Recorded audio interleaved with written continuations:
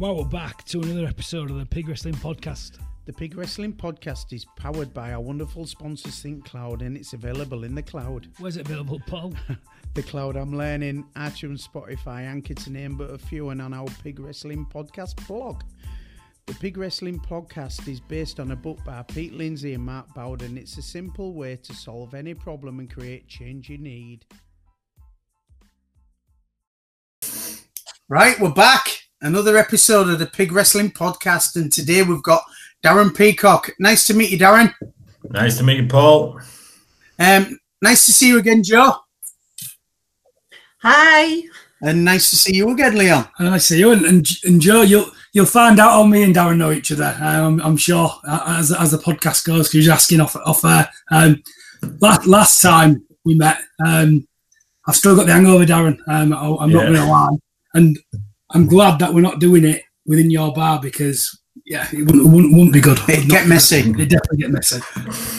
Right, Darren, before we get started, just give the viewers a 30-second bio of yourself, please, if you can. Yeah, of course I can. So, Darren Peacock. I own and run a commercial finance brokerage called Peacock Finance. Original name I know. However, Peacock, commercial finance brokers are very similar to residential brokers. So what I do is I help businesses and property developers find funding. So any business looking to find funding for expansion, any property developers looking to develop properties or build houses, we work on behalf of them, find them the funds that they're looking for and help grow their businesses. That's what we do. That's great. That's great. And I suppose in these times, your expertise and what you're delivering and what you're offering is greatly appreciated, especially in this day and age. Yeah, you don't expect every single business to want all of the money all at the same time. Generally, it's spaced out and it's not as hectic as it has been recently. But it's starting to calm down a little bit now, and we're starting to see things moving. So it's some sense of normality, but it's still very strange and very challenging for quite a lot of businesses. I must say. I can imagine. Right then, Joe. Can you talk about that a little bit, Darren? Because obviously I come from more the NHS kind of thing, so I'd be really interested in what you're thinking about what is going on out there at the moment in terms of businesses and things. Yeah, I mean, this is going to sound a little bit strange and doesn't really answer the question, but I think the only certain thing is there's a lot of uncertainty to come, if that makes sense. Mm-hmm. It does. One thing I do know, and we have seen, and Tam has taught us that with challenges, there's also the flip side to that. So there's lots of opportunities, and already I'm seeing quite a lot of, especially in the property side, I'm seeing lots of commercial and retail property and people looking to buy and redevelop those, because already we're seeing empty shops and premises on a high street. So, but we're working with some developers that are actually already looking to bring them into different uses. So yes, there's always going to be challenges. Yes, it's going to be extremely difficult. I don't think it's really started yet, in my opinion, because we're only just coming to the end of the furlough. We don't know what next year brings. It will be challenging, but like I say, by the same token, I think there'll be lots and lots of opportunities, and people need to just maybe look within the businesses, maybe look to diversify a little bit and look to adapt to take advantage of those opportunities, is my opinion. So, the last two major recessions, you saw lots of people make a lot of money. So, it depends which way you view it, is my opinion. Hopefully glasses out. Thanks, Darren. That's really helpful insights. Yeah, no worries. Right then, Joe, you're going to hit him with the first question. I certainly am. So what are 1 to 3 books that have greatly changed or influenced your life? Yeah, well, I was thinking a lot about that. I've got 3 books. The first book actually goes to a little bit about the finances. It's Rich Dad Poor Dad by Robert Kiyosaki. Very, very simple book.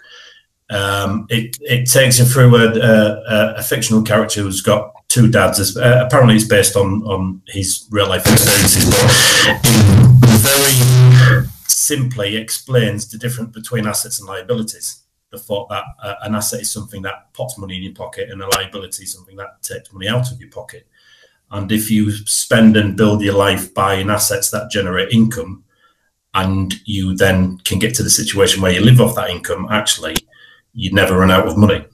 and you never will be poor. So Rich Dad Poor Dad definitely was something that I took on board, and it expands. I think they've got Rich Dad Poor Dad for teenagers. They've got a board game, and it takes the same philosophy and same meaning all the way through, but it makes it very, very simple for people to understand. So I've made my son and my daughter read it. Anybody I'd recommend that they read that book just to kind of understand the difference between the two. So that's one. Darren, on that as well, I'll add, because I like things simple, my little simple brain. But that was the first time I'd actually understood that my house was a liability, not an asset, as I've been taught. Explain to people that theory, because there'll be listeners who aren't heard of the book and actually will be sat there thinking that their house is an asset. So explain that. Well, like you just said, the simple philosophy is if you've got something that takes money out of your pocket in your house, you have to pay the mortgage. So it's taking money out of your pocket is a liability. Anything that puts money into your pocket is an asset. So that's probably, though, your own home, even though people think of it as an asset. I kind of still do, even though I know technically it's not, because that's the one bit where, it doesn't make sense to, say, for example, pay investment properties off. We'll go slightly off tangent there, because there's ways that you can always make those generate income. So an investment property that I get rental yield from is an asset. But just for pure comfort, from my own previous experience and lots of people that I know, actually owning your home and spending money on that to reduce your mortgage to end up having something mortgage free is not necessarily a bad thing. So that's the only slight quirk in it, where I would still spend money on my own home, but it is a liability until you've paid it off because you owe money on it. None of us, unless you're lucky enough already to be mortgage free, we own our home, but actually it's the building society or bank that own the majority of it for most of the time until you get to later on in life. So lots of people think, oh, that's an asset, but it's not. It's a liability. It takes money out of your pocket. Anything that generates income that puts it into your pocket is an asset. Love that. Well, question one, I've learned something already. I thought money man answer. Yeah. Explain it. What was this? You had a second one, didn't you, there, Darren? Yeah, I've got three actually.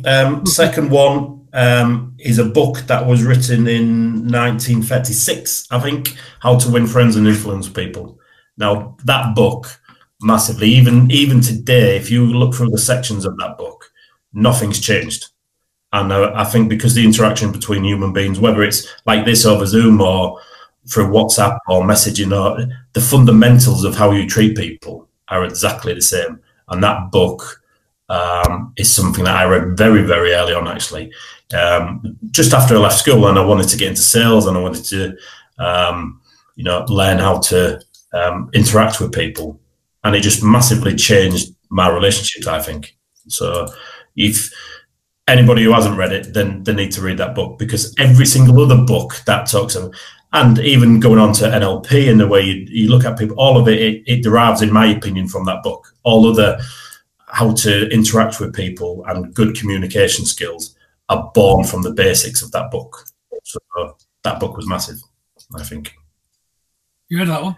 I've got it. You got it? I've got it. Look at that one. Have you read it? No. No, I've read it. It's on my list. It's on my list.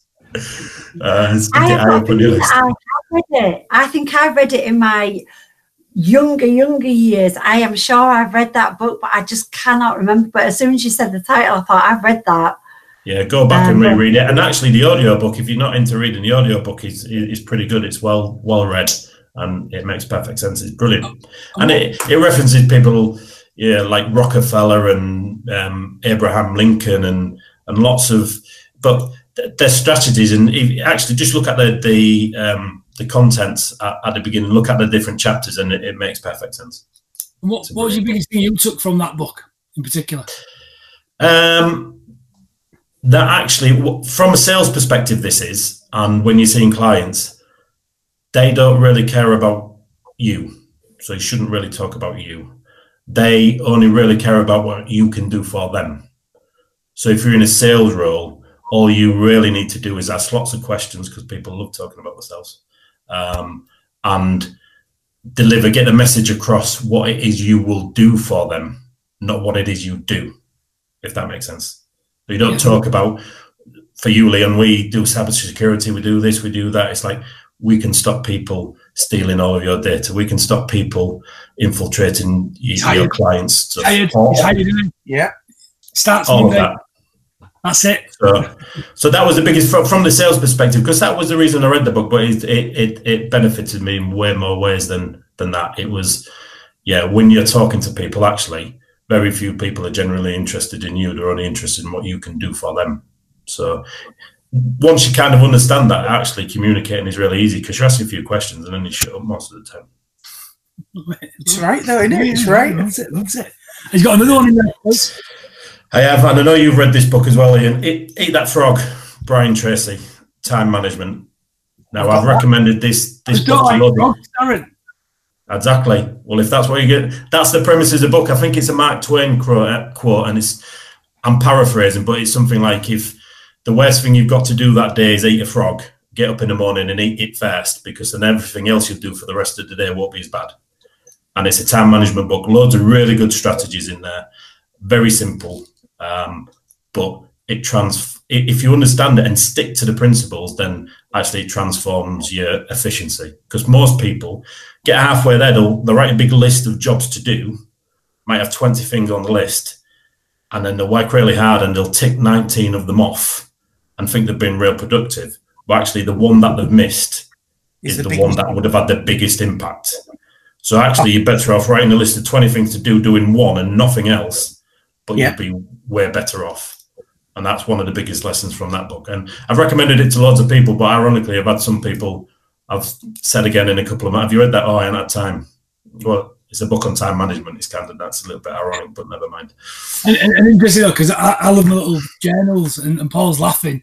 I have like a set where I do a journal each week, and I have one little box, and it says Game Changer of the Week. And actually that's taken from that Eat My Frog.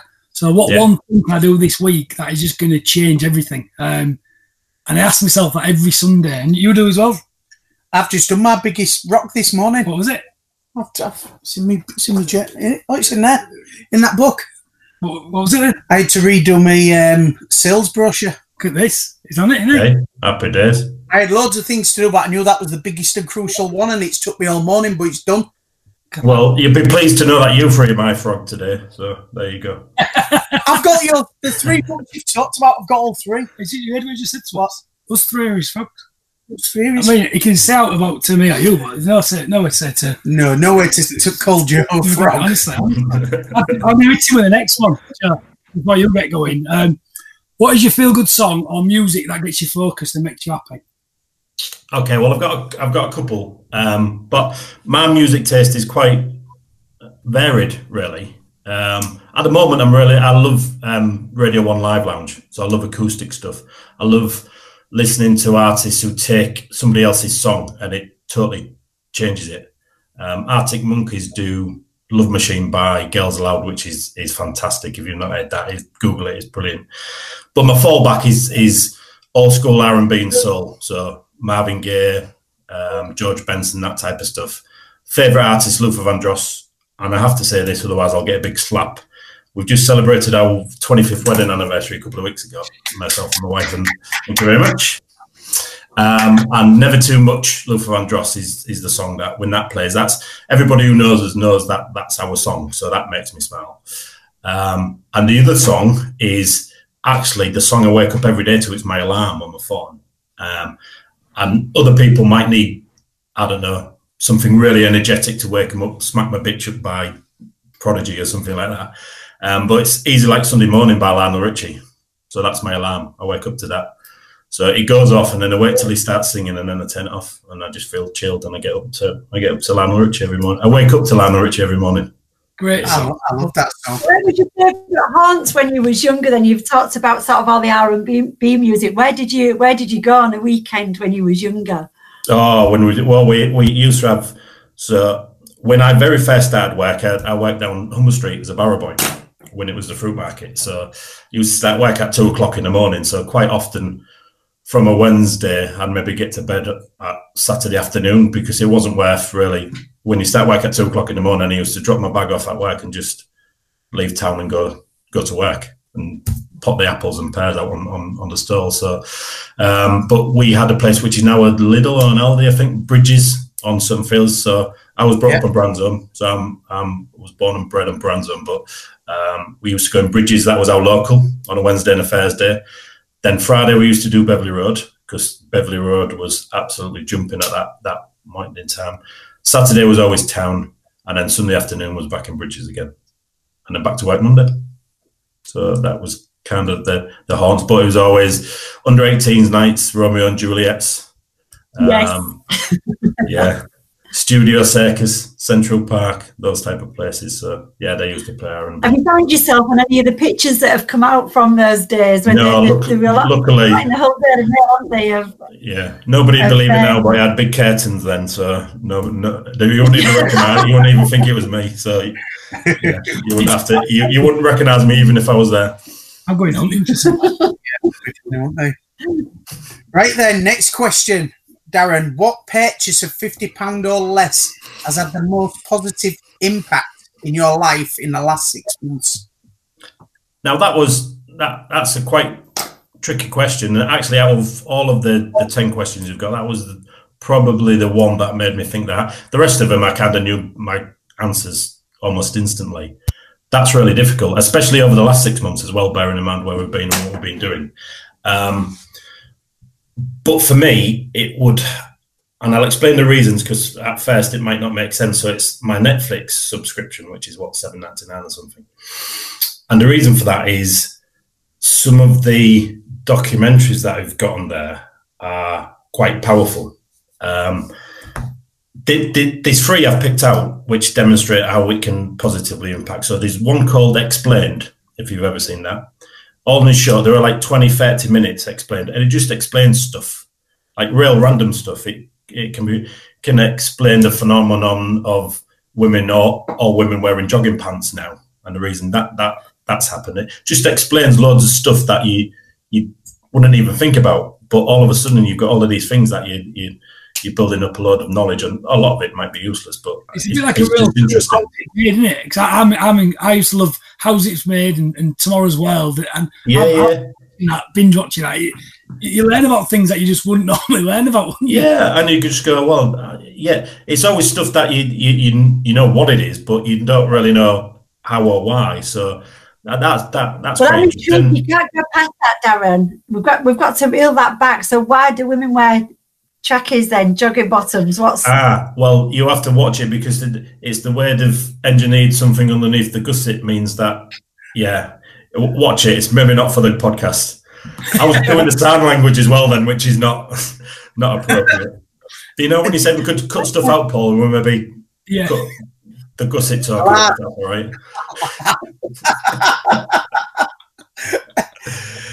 There was that, and then there was a couple of others. One a while ago, not far into lockdown, I watched The Last Dance, which is the Michael Jordan, which is just crazy. You don't even have to like basketball, and I'm not a massive basketball fan, but that one man and his mindset is just crazy. And even though, when you think that you can't achieve something, then actually, if you watch that program and you just think how strong you can be in the mind, that's a perfect example of that. So then that also, it's not like I went and put Air Force One on and jumped out and tried to play basketball, but it also means that actually you can get your mind around anything, I believe. And the last one, which was a real recent one, it was only about 3 weeks ago, so not long before I got your questions, was The Social Dilemma. I don't know whether you've watched that. Yeah. The biggest impact of that, The Social Dilemma, as soon as I watched it, I went on my phone and I turned every single notification off on my phone, which over the past 3 weeks has made a massive difference, because I don't pick it up because he's not asking me to pick it up. So The Social Dilemma, for your listeners who haven't seen it, it quite simply explains what the algorithms and the artificial intelligence and the analytics of social media does. It runs alongside a fictional family, and it shows you this screen, and it kind of has human beings as the analytics at the other side, and the artificial intelligence. And there's a scene where the young lad is chatting to his mate, and they're going, and these 3 guys who are effectively the algorithms at the back are going, he hasn't picked up his phone. What's he doing? oh, well, there's a girl near him that he like send away from her. And he said, right, we've got him, send him a video, right, send him another video, right, send him an advert. Yes, we've just made some money out of him. Then he goes back to the lad and he sat there just on his phone, his mate's on his phone and not talking anymore because of that notification. So it kind of taught me that actually you need to make sure that you're in control and you choose when you use that technology, not let the technology dictate and grab your attention. But then there was also, if you have watched it, there's some really serious stuff when you look at that, which is quite scary, actually. There was, I don't think, one of the guys was chatting and he said, when we started to design this technology, we did it with the best intentions, i.e. there was one guy who designed the thumbs up for the Facebook. And he said, when we sat in a room, our genuine intention was to spread love and happiness around the world with the thumbs up. Not actually realizing that the flip side of that is if somebody doesn't get enough thumbs up, that drives them down into anxiety and depression because they're not getting it. So what they initially intended that thing to do has the opposite effect with some people. And it also, when you actually watch the documentary, it's quite clear that it has the ability to, anybody with the right budget can influence who sits in the most powerful seat in the world, as in the President of the United States. It's had an influence of whether we've stayed in Europe or left Europe. And there's one particular thing which was really shocking on there. They explained that in Myanmar, which is also known as Burma, they only really get the internet through their phones. When they buy a phone in Burma, it's preloaded already with Facebook, and the people in the shops give them a Facebook account. But then when you look at the Facebook feeds within Myanmar and Burma, it's all anti-Rohingya Muslims. So it's all anti them, and it's created not quite genocide, but it's created the massacre of thousands of Rohingya Muslims in Myanmar, and 750,000 of them have been displaced now. And the woman who explains that story, she said they weaponized social media. And actually, I think that's the case. I don't think the threat to us now is not some terrorist with weapon of mass destruction, because we've all got them in our pocket. Every one of us carry them around, and actually, we need to understand that that's massive, that's serious. So it was unbelievable. That absolutely great point there, Darren. I love that. We talk at length, Darren. In technology should be used as a tool, and it's really interesting you mentioned about notifications. I've not had a notification on my phone for about 3, maybe 4 years now, I think it will be. And I found it one of the most liberating things I've ever done. And it's really interesting. People be like, turn your notifications off. And I was like, well, it's a real simple thing. If you want to know if someone's text messaged you, or you just go look in the app, you actually go into it, don't you? Yeah, you do, yeah. Yeah, so then you're deciding when you're doing it, not that little thing is, because that's the old premise of them explaining social media. It's about grabbing your attention, and they're trying to keep you on your phone as much as possible. And I don't have Facebook. I've never had social media accounts. I do have LinkedIn and Twitter, and there is a Facebook because you need that for business. So I pay somebody to do my social media. I don't have social media at all. I've never been one for that anyway. But I did find myself to do that. Sorry, what was your around that? I don't think anybody needs to know what I'm having for my tea, to be fair. So, no, honestly, it's not.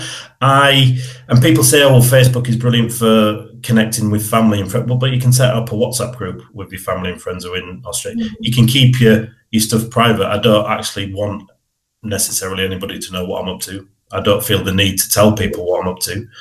And I've got enough going on not to really have to worry about what other people are doing. I don't really care what other people are doing. So we've never had social media accounts. But I did find that I was looking at my phone because it was pinging and asking me to. Yeah, and without realising it. Yeah, but and I think I always love debates like this, Darren, and I'm sure me and you will carry on for many years, is I don't think technology is the problem. I think we're the problem. It's a bit like alcohol. Oh, massively. Yeah. Alcohol's not the problem. Too much alcohol's the problem. Chocolate's not the problem. Too much chocolate's the problem. And I think we're in a new. I'm 1,000,000% agree with you in terms of I do think social media is used as a weapon. No two ways about it. But on the same note, how easy is it for us to turn our notifications off, but no one does it? It is. It's made a massive difference because the phone doesn't ping and it's not asking for you. But therein lies the other side of that is people want that because they crave the attention. They want the phone to be pinging. They want to feel that people are asking them or somebody's saying something about them or that type. But it doesn't. I mean, and you're right. I agree with technology. What we have done as well during lockdown is we've Lorraine, my wife, had scanned all of our old photos in our physical photos. You remember you used to get them. You had to go to a photo shop and get them kind of get them produced. And we scanned all of those in, but I hadn't popped them on the iCloud. So what we have done is I've transferred all of those now, which is great because we can look at photos of the kids. We can look at all. I can pick it out of my pocket and go back to a time and place in an instant, which is amazing. And the apps, I love apps. Don't get me wrong, and I love the technology because it's unbelievable that I can run my business from my phone. I can do my banking from my phone. You can call a cab in a second and you can watch it driving to pick you up. All of that is amazing. But we can't be naive or ignorant enough to know that there isn't a flip side to that when actually if people don't understand the technology, we'll get caught out. And if you're only getting your view of the world via your Facebook feed, it is not reality. It's what somebody is paid to put in front of you. That isn't the real world.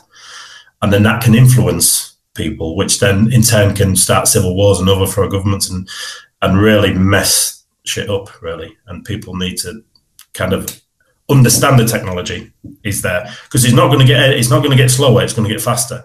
It's not going to get less intelligent. It's going to get more intelligent. So unless we educate and people understand the technology, it could be pretty dire, to be fair.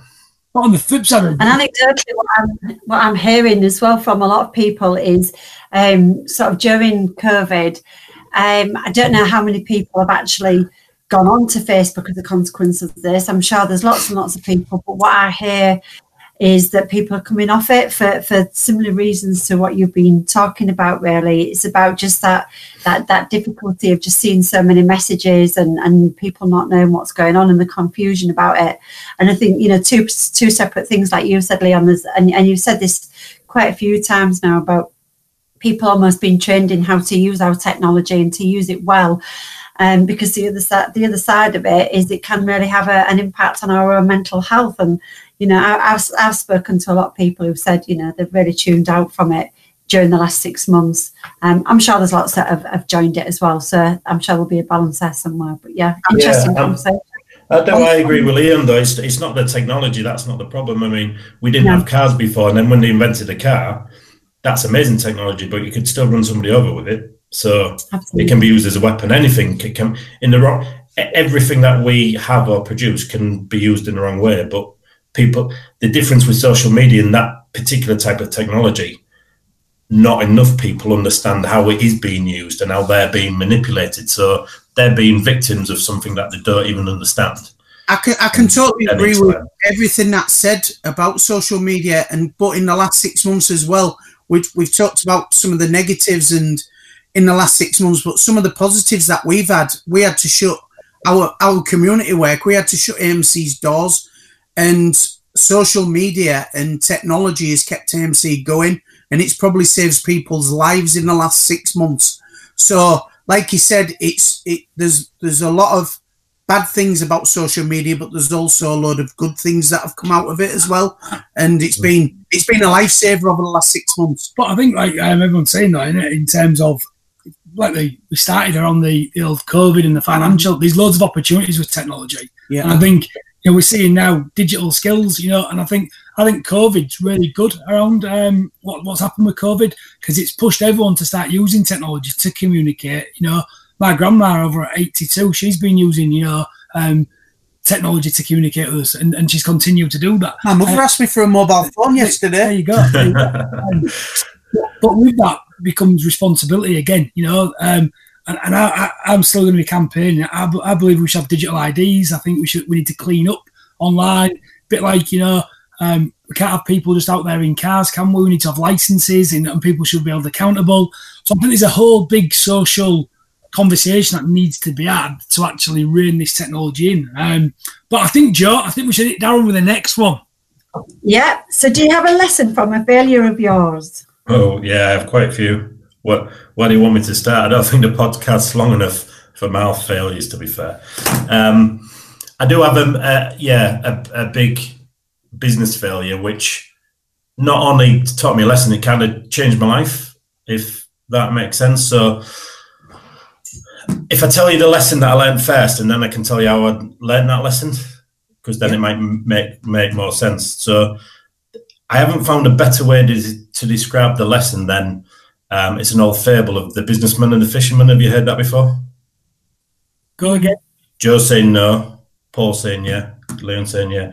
So it's a little story. So I'll tell you the story, and then you should, if I tell it right, you should be able to pick up the lesson anyway. So the story is there's quite a high up businessman who's taking a holiday on a tropical island, and he sees this little fishing boat coming from the sea, and he looks at the fish, and it's the most fresh, amazing fish he's ever seen in his life. So he strikes up a conversation with this fisherman, and he says, "That fish looks amazing." He went, how long did it take you to catch that fish? He went, I've only been out there about an hour. He said, I just catch enough that we can have for our tea tonight. So he goes, right. He went, well, is that the quality of the fish you get all the time? So the fisherman says, yeah. He went, I have an MBA in business, he said, and I can transform your life. He went, how long do you stay out every day? He said, about half an hour to an hour, just catch enough for our tea, like I said. He said, well, what do you do for the rest of the day? He said, well, generally I wake up late in the morning. He said, I play with the children, I spend time with my wife. Then I go out fishing for about an hour, I come back. Then I'm a little bit tired, so I have a little lie down under a tree on the beach. He said, and then on the night we'll go and play in a band with my mates, and we have beers and sing the night away. He said, that's what I do with my days. He went, right, I can absolutely transform your life, says the businessman. What you need to do, tomorrow morning, get up as early as you possibly can as the sun comes up and go fishing all day until the sun comes down. Catch as many fish as you possibly can. So he said, well, why would I do that? He said, well, when you come back, all of the extra fish that you've caught, you can sell it down the market and you can make a lot more money. And then in 3 to 4 years, once you've saved all of that money, you can buy another boat, and then you can employ somebody and they can go fishing from sunrise to sundown. And then with all of the extra fish, you can sell those, and you can buy even more boats and more boats. And in maybe 10 years, then you'll be able to open up an export company, and you'll be able to sell all of that fish around the world. And he goes, wow, that sounds amazing. He went, then what do I do? He said, well, you keep going, and then maybe in another 10 or 15 years after that, you'll be able to float your business on the stock exchange if you work really, really hard with my help. And then you'll be able to sell it, and you'll be able to sell it for millions. He goes, that's amazing. What would I do then? He went, that's the best bit. After you've been doing that for the next 25 years, if you really want, you can retire to a tropical island. You can wake up late in the morning. You can go fishing for an hour. Then you can have a little sleep on the beach in the afternoon, and then you can spend every single night drinking with your mates. And that was the lesson that I learned from our failure. And the lesson was, so like I said, I'd started as a barrow boy down Humber Street. And then from that, I moved to a food wholesale business in Leeds. And at the age of 24, 25, I was the sales depot manager for there. But when I very first started there, it was the start at 4 o'clock in the morning, drive across to Leeds, load my van up, drive back to Hull, do the journey in Hull, then drive back to Leeds to get my car to then drive home again. So you start at 4 and finish about 8 o'clock on the night. Did that for a couple of years. They promoted me to sales manager. That was fantastic, looking after a depot, looking after loads of guys. Then eventually I took the plunge and set up with my old business partner, who was a good customer of mine. He owned 2 delicatessens in Hull. And we set up a company called Alpine Fine Foods based in Hull. And we set that up with a transit van and a second-hand pad. And off we went. We didn't really know much, didn't even have a computer at that point, and we just started selling food to cafe bars and restaurants and hotels, that type of stuff. And the first week we did okay, and then we grew that business. We increased our sales at £20,000 every single week for nearly 8 years. So year 1 we did £1 million, year 2 we did £2 million, year 3 we did 3, 4, 5, 6, 7, 8 years down the line we were turning over £8 million a year. We had a depot in York. We built a franchise system from scratch. We had that running in Brighton. And then, cut a very long story short, Brighton went bust, owed us quite a lot of money, life-changing money. And then we nearly lost the business. We came within a few hours of going bust. And then we took on some investment from some investors. They gave us a large loan. But there was a period in time where we spent 2 years where every single day was probably going to be the day that we didn't have the money to pay the wages and was going to go bust. And it was very, very dark time. And in that time, I realised that I'd spent 8.5 years of my life building something up, working stupid hours, 7 days a week, missing out on loads of stuff. When I chasing something, I thought the amount of vans that I had and the amount of turnover that I had equaled the amount of success that I would have and the amount of happiness. And actually, we came so close to losing it all, literally. We were going to be homeless, had investment properties, and we'd lose, everything was gone. I actually realised that all of that stuff that I'd been trying to build, I didn't really care or need any of it. The people that I did care about were still there and would have still been there anyway. And luckily, we took on the investment. We'd lost about £6 million worth of turnover within 4 or 5 months. And then I stayed for 4 years. That was 2011. I stayed for 4 years till 3.5 years, 2014, and left. And the business was doing 10.5 million again when I left. So we'd managed to repair all of it. But it taught me that what I'd spent a good chunk of my working career chasing actually wasn't important and I didn't really care about. So I was the businessman, and now I'm very much the fisherman. The businessman is still there a little bit, but nowhere near as much as he was. I love that. Love that story, Darren. And I'm sure our listeners will absolutely love that story in terms of for the realness and the rawness of it. And you know, when you told me the story, the journey, I was just captivated because, yeah, like you say, very dark times and very challenging. And it leaves me speechless every time he tells me it. I just think it's great, and how somebody's fought back. But it's like COVID, innit? During COVID, we've all realised how the most important things to us don't cost anything. And correct. Even like what Darren said, it was turning over 8, 9, 10 million pound. But what was most important to him doesn't cost a penny. And they're there when times are hard, and they're there when times are good. So yeah, that's what I look at them through COVID. Is we'll look after what's really important to us, and 9 times out of 10 it don't cost anything. Yeah, I would totally agree. Totally agree. You got what's on that, Joe? No, I just think it was a really powerful story, Darren. And I have got one question around that. You said that you carried on for 4 years after that. What was your incentive at that time to carry on going? Because the investors that came in and put the money in, I felt it was my moral obligation to make sure they had a return on that investment.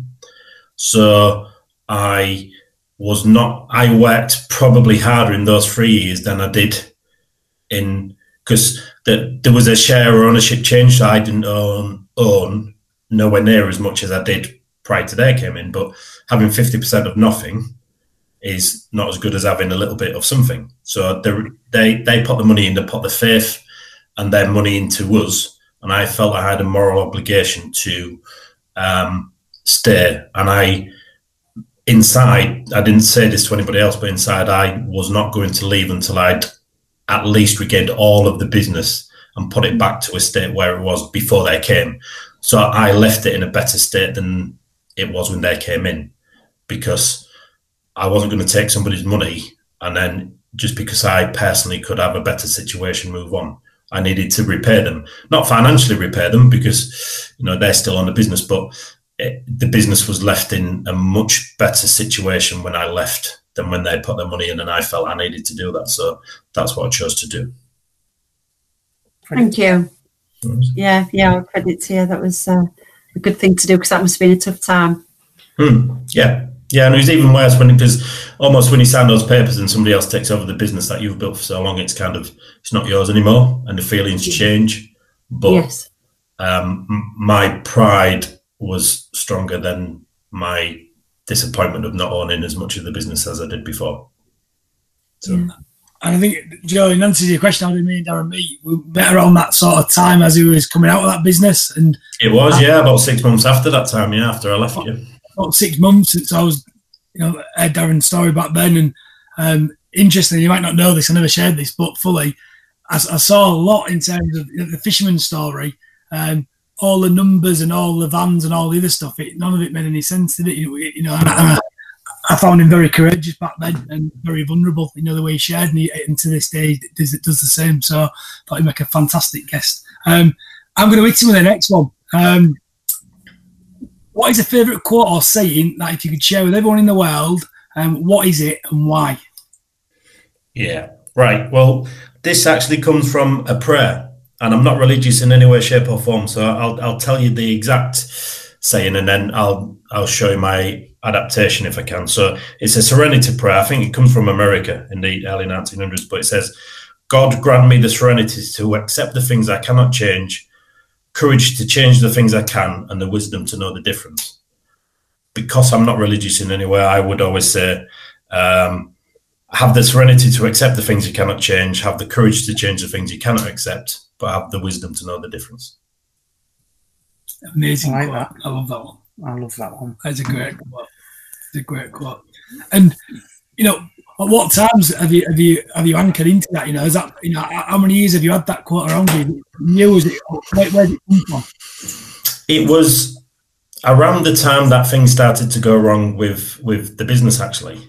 And to answer the question, when I use it every single day, somebody pulls out in front of you rather than giving them the V's hand and trying to chase them down the road and drag them out the car and give them a slap. It's don't worry about it. So I refer to that. Not, I don't tell myself it, but that's kind of the way I live my life. If I can't change it, then I don't worry about it. I literally don't even give it two thoughts. I don't think about it at all. There are very few things in life that I can't accept, and I'll make sure I change those. But I'm not too concerned what people think about me because I can't change that. And there are lots of things in the world that I can't change, so I just accept I can't change them and don't even think about them. I think that's really powerful stuff as well. And for our listeners, I think that is really good advice to hear and to take on board. You waste far too much time sometimes, don't you, worrying about the things that you can't have any influence over or something that you can't change, and why put yourself through that? So I think there'll be many people that'll take that advice, Darren. I think it even goes worse, Joe. I think people take it a step further. They worry about things that haven't even happened yet. And they don't just worry about things that are real, that they can't change. They worry about things that might happen, that haven't even happened yet. And it's like that. Well, that's... if you can somehow, and it's really, really difficult, but it also comes from me. It comes from, because we were in such a dark place then, and we were fighting so hard. I haven't really had to. Everything else after that has not been that bad. So I suppose it's a comparable or a point of reference. So it's relative. Do you know what I mean? So if something happens, I can't do anything about it. Why worry about it? But I haven't really had to face anything as bad as that previously. So I think that helped as well. So it's easy for me to say, it's very difficult to put into practice, but you definitely shouldn't worry about things that haven't even happened yet. Maybe wait till they happen, then maybe worry. But then if you can't change it, try not to worry about it, because you can't do anything about it. It's only going to make it worse. Yeah, I would agree with that. And I think there's, sometimes for people who have anxiety and things, they probably do worry about things that haven't happened yet, or they do worry about things that they can't change, and that's fine. But for a lot of people, we can take on board what you're saying, because I think it is really powerful stuff. And if we even just do that once or twice a day, you can soon get into that pattern, don't you? Thinking, actually, let's just cast that aside. Let's move on. So I think it's really helpful advice. Really helpful advice. I try and take that kind of view now as well. I think it's so powerful.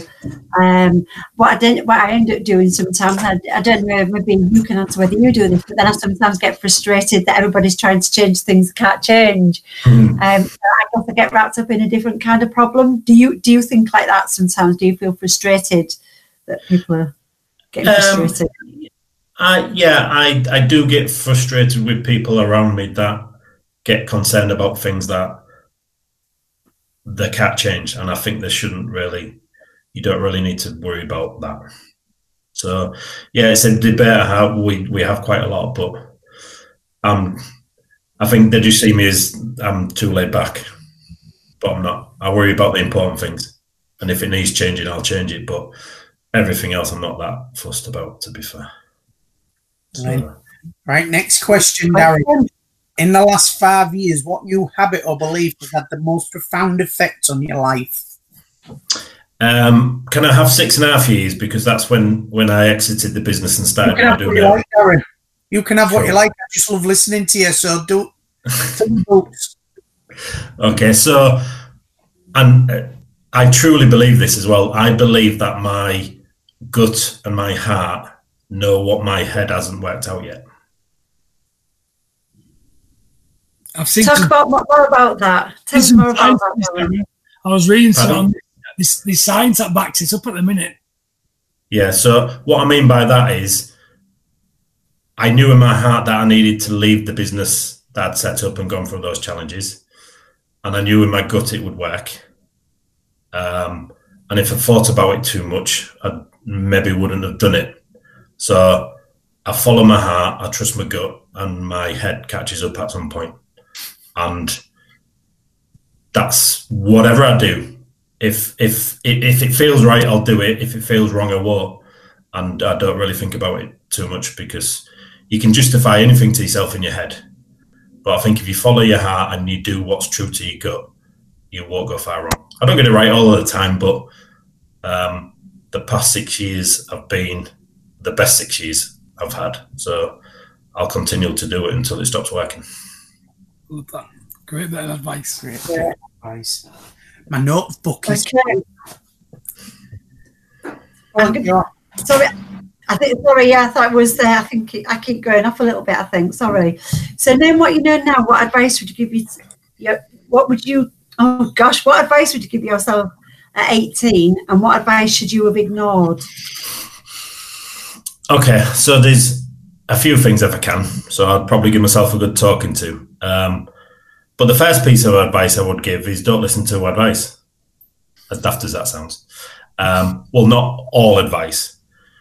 Unfortunately, I think 90% of the advice that people receive is maybe from somebody who see the world through their eyes. So they are telling you what they would do if they were you, and what they would do if it was their life. But actually they're not you, and it's not their life. So unless they truly, truly understand what it is you're trying to do, then you might not want to take too much on board with people who give you advice. There are some caveats to that, of course, is if you're trying to achieve something, whether it be in life or in business, if you find somebody who has achieved what you want to achieve, seek them out and go and take advice from them, because they've been there and done it. Or if you're taking advice, if you're going through something and somebody else has been through it, again, take advice from them. But the majority of advice that people are given, I think, is given from the other person's perspective, and you don't know what's going on inside the person you're giving the advice to. So unless you really drill down into what it is they're looking to achieve, I don't give advice unless I truly understand what it is they're trying to do, or they're asking for specific advice. So that's the first bit. So the first bit of advice was don't listen to hardly any advice unless it's special circumstances. But then I also think there's some universal pieces of advice which fit regardless of anybody's situation. So I thought of two. One would be in business. This would be my universal piece of business advice, is don't be a dick. And what I mean by that is I meet too many people in business that think to win in business, somebody else has to lose. And that just isn't the case.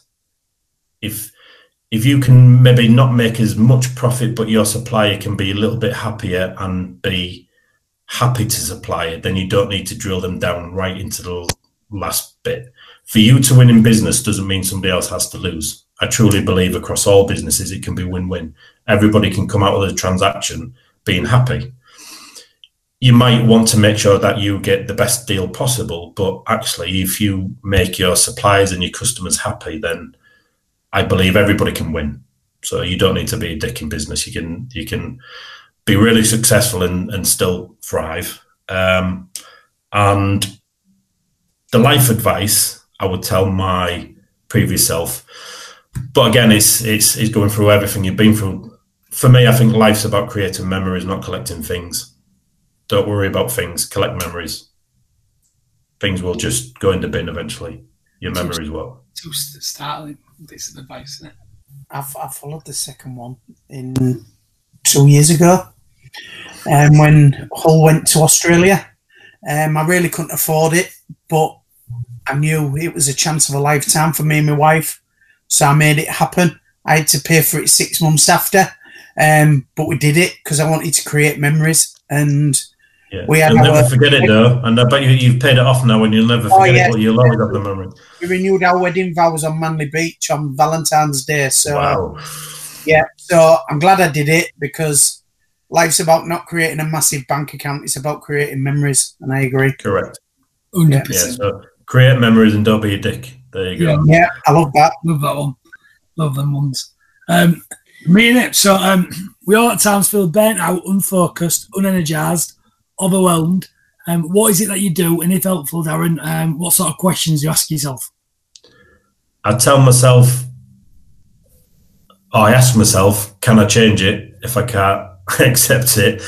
And then if I can change it, then I'll change it. And There's a common theme going on here, isn't there? Yeah, there is. Don't worry too much about it. If I get burnt out, so that's the premise. So I don't really get that burnt out at all, because I only worry about this. And there are very few things you really need to truly worry about. So I don't worry or get burnt out about much at all, really. But if I'm feeling a little bit like I've done too much work, or I want to chill out, I'm a right film buff, so I love watching films. So I'd watch a film, chill out. Watch a film. Darren, I'm really listening and really intrigued by some of the stuff that you're saying, and you've been an amazing guest. And did that experience that you went through, has that turned you into the person that you are now? If we'd have interviewed you 7-8 years ago, would we have seen a different Darren sat in front of us? Oh yeah, without a doubt. That's why I say that lesson has changed, because I don't worry about anything anymore, and Not that I'd ever want anybody to go through it, or nor would I want to experience anything like that again, but that taught me what was really important. So now I only concentrate on what's important, and very few things are. So I'm kind of chilled. If somebody wants to use me for a business transaction, they'll use me. If they don't, I'm not really that fussed. They can or they can't. I'll do my best to help. If that's not good enough, then not good enough. So yeah, you would have got a totally different person. Yeah, I'm a much better person for it. I think you're probably one of the guests that will probably stand out in my mind that has really, really kind of changed from that. I didn't particularly see it as a failure, but from you learned a lesson from huge lesson, and you've really changed your life because of that, and sound like you're in a really good kind of place with that. And I bet business is booming. You say that you don't really care. Do you know what the ironic thing is? When you don't chase it, and especially with what I do, I just give the right advice and tell people what their options are. If they want to use me, great. If they want to take my advice to try and do it themselves, I'm just as happy, and I'll help them do that as well. And 9 times out of 10, because you approach that, I desperately want to do as many deals as I can, don't get me wrong, but my life won't change whether I do or I don't. So I go into the process. I'll give you the right advice, and if you want me to do it, I'll be delighted. If you don't, I'm happy to help you do it in a different way. And 9 times out of 10, I know we want you to do it, because I think people can sense if somebody's trying to sell them something. So there's lots of opportunities. I'm sure if I was a different type of person, I could have persuaded them to take different products and earn more money, but that's not. I give them the right advice first. And if they choose to take it, great. But 9 times out of 10, I think people can sense that, and they know I'm only giving them the right advice. So in turn, they want to use you anyway. So I think I get more business because of it, not less. Yeah, and I can vouch for that, Darren. There's been a few times in my new little venture where you give me the right advice, and you've not tried to sell to me, and you do what's right first. And I think that's a testament to your character. So thank you for that. Next one, it's me, isn't it? Go on, it is, yeah. I like this question. I do like this question. Man, and I like it. Who in the world would you like to interview, past or present, and why? Now, this is going to come to a surprise. I'll come as a surprise to anybody who knows me, because one, I'm not a football fan at all. I don't watch football. Never really have, and never will. It's surprisingly, it's just something I don't enjoy. I'm not a Man United fan, but it'd be Sir Alex Ferguson. And the reason it'd be him is because, forget about the sport, to be able to do what he did for such a sustained period of time, his understanding of people and how to treat people and how to get the best out of them and how to enable them to get the best out of themselves. I can't think of another example that somebody's done that for such a long period of time. So it's got nothing to do with football and sport. I would love to be able to have his ability to help people get the best out of them and collectively. So that's why I'd want to understand what he did. And I've read some books and I've watched some documentaries, and he knew different people's personalities, and he knew how to treat, and he knew how to run an organisation. He would spend more time speaking to the lady who worked in the canteen than he would to Cristiano Ronaldo. And, I think lots of other people kind of only pay attention to the people that think will have an impact on their life, when actually, when you're running an organisation like that, everybody does, from the cleaners to the superstars. So understanding his man management skills would be the goal, because I can't think of anybody that has demonstrated a better skill. I agree with you. Totally agree. I absolutely love that. And I love Alex Ferguson. I'm a Liverpool fan, but the way Alex Ferguson, just listening to him, I could listen to him all day. What? No, I don't get these football fans who are football fans. They're not their own city. I just don't get it. Because Hull City are rubbish. I'm just calling you out. I'm just calling you out. I've been a fan since 1974. Just got to call him out. Before you was born. Just got to call him out. What left me? Let's not talk about that. We're doing all right. No, boys, come along. One Joe. Well, that's it. Now we're at the end, aren't we? We've done the hour. Done an hour. And it's all. And Darren, I would say as well, because I didn't really tell the guys too much. I wasn't sure where it was going to go, but I'm sure, guys, you'll agree. An awesome guest. Fantastic. Thank you. Excellent guest. Yeah. I will take loads from this podcast. Loads. He's got pages of notes here, Darren. Mm-hmm. Good. It's recorded.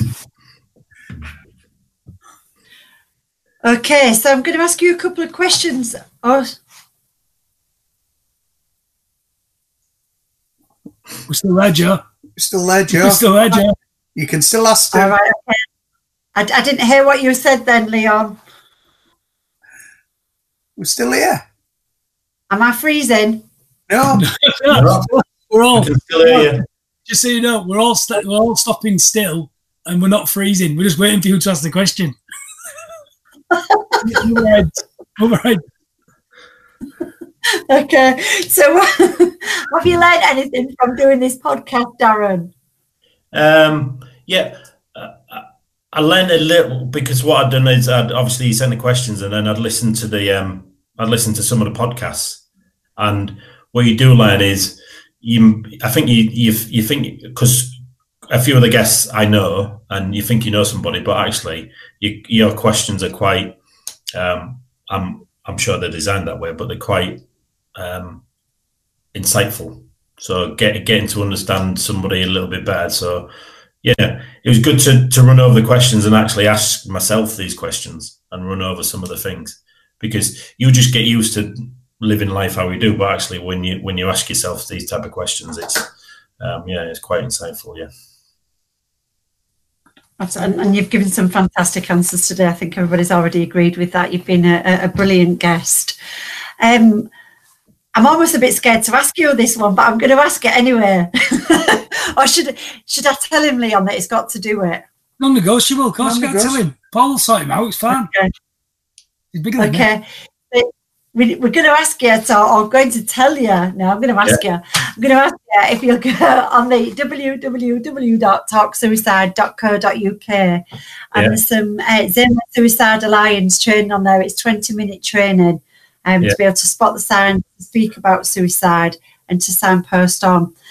And I think, I feel like I'm repeating myself a little bit sometimes on the podcast just recently because, again, every guest that we have on, I think it's just crucial that we ask them to do this. And in your current circumstances where you're talking about people's finances, talking about businesses and, the changes that are going on, again, I think this is a massive topic and one that's not going to go away. We're going to see some real rise and falls, aren't we, over this I would agree. years.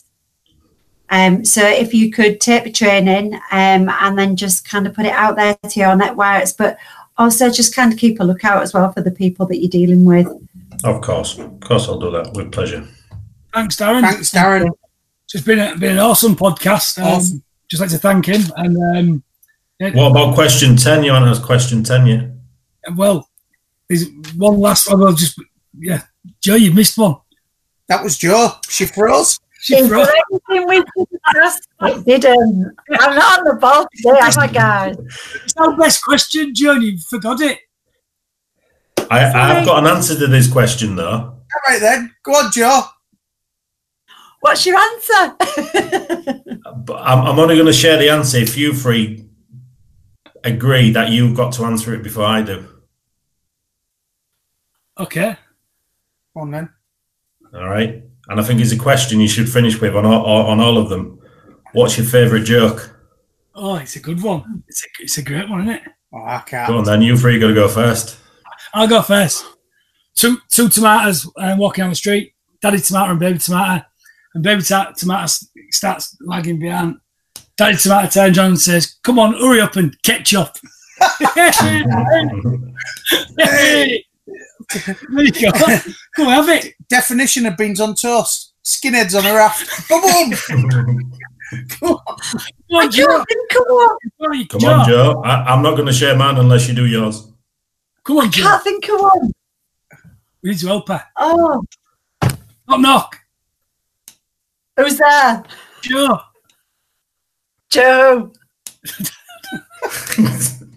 There you go. She joined in.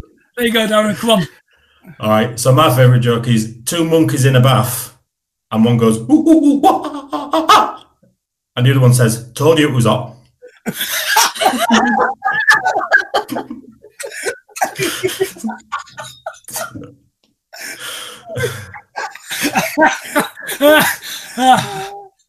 You don't have to guess next week answers that question. That's the joke I'm going out with.